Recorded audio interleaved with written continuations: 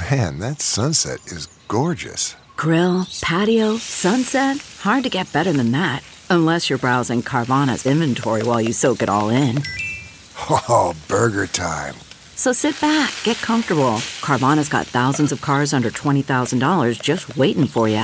I could stay here forever. Carvana, where car buying meets comfort meets convenience. Download the app or visit Carvana.com today. This is Merriam-Webster's Word of the Day podcast for Wednesday, May 21st. Brought to you by the new Merriam-Webster's Advanced Learners English Dictionary, designed for students and teachers of English as a second language. Learn more at learnersdictionary.com. Today's word is offal, spelled O-F-F-A-L.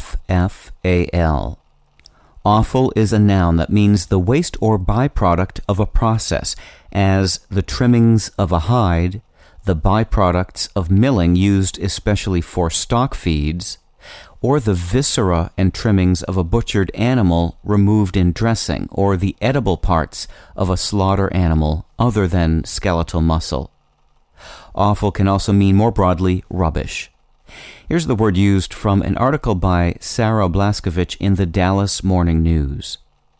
The menu continues to stick to a general theme of upscale bar food, but it has more wild game on it and offal. In its original sense, the word offal refers to something that has fallen or been cast away from some process of preparation or manufacture, and it has been used to describe such things as the stalks and dust from tobacco leaves, the less valuable portions of an animal hide, the byproducts of milling grain, and the viscera and trimmings of a butchered animal.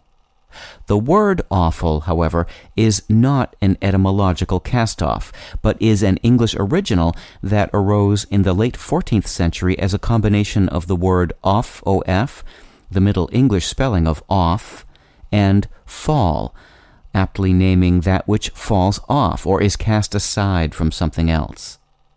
I'm Peter Sokolowski with your Word of the Day. Visit the all-new learnersdictionary.com, the ultimate online home for teachers and learners of English. A free online dictionary, audio pronunciations, custom study lists, and interactive exercises are available now at learnersdictionary.com.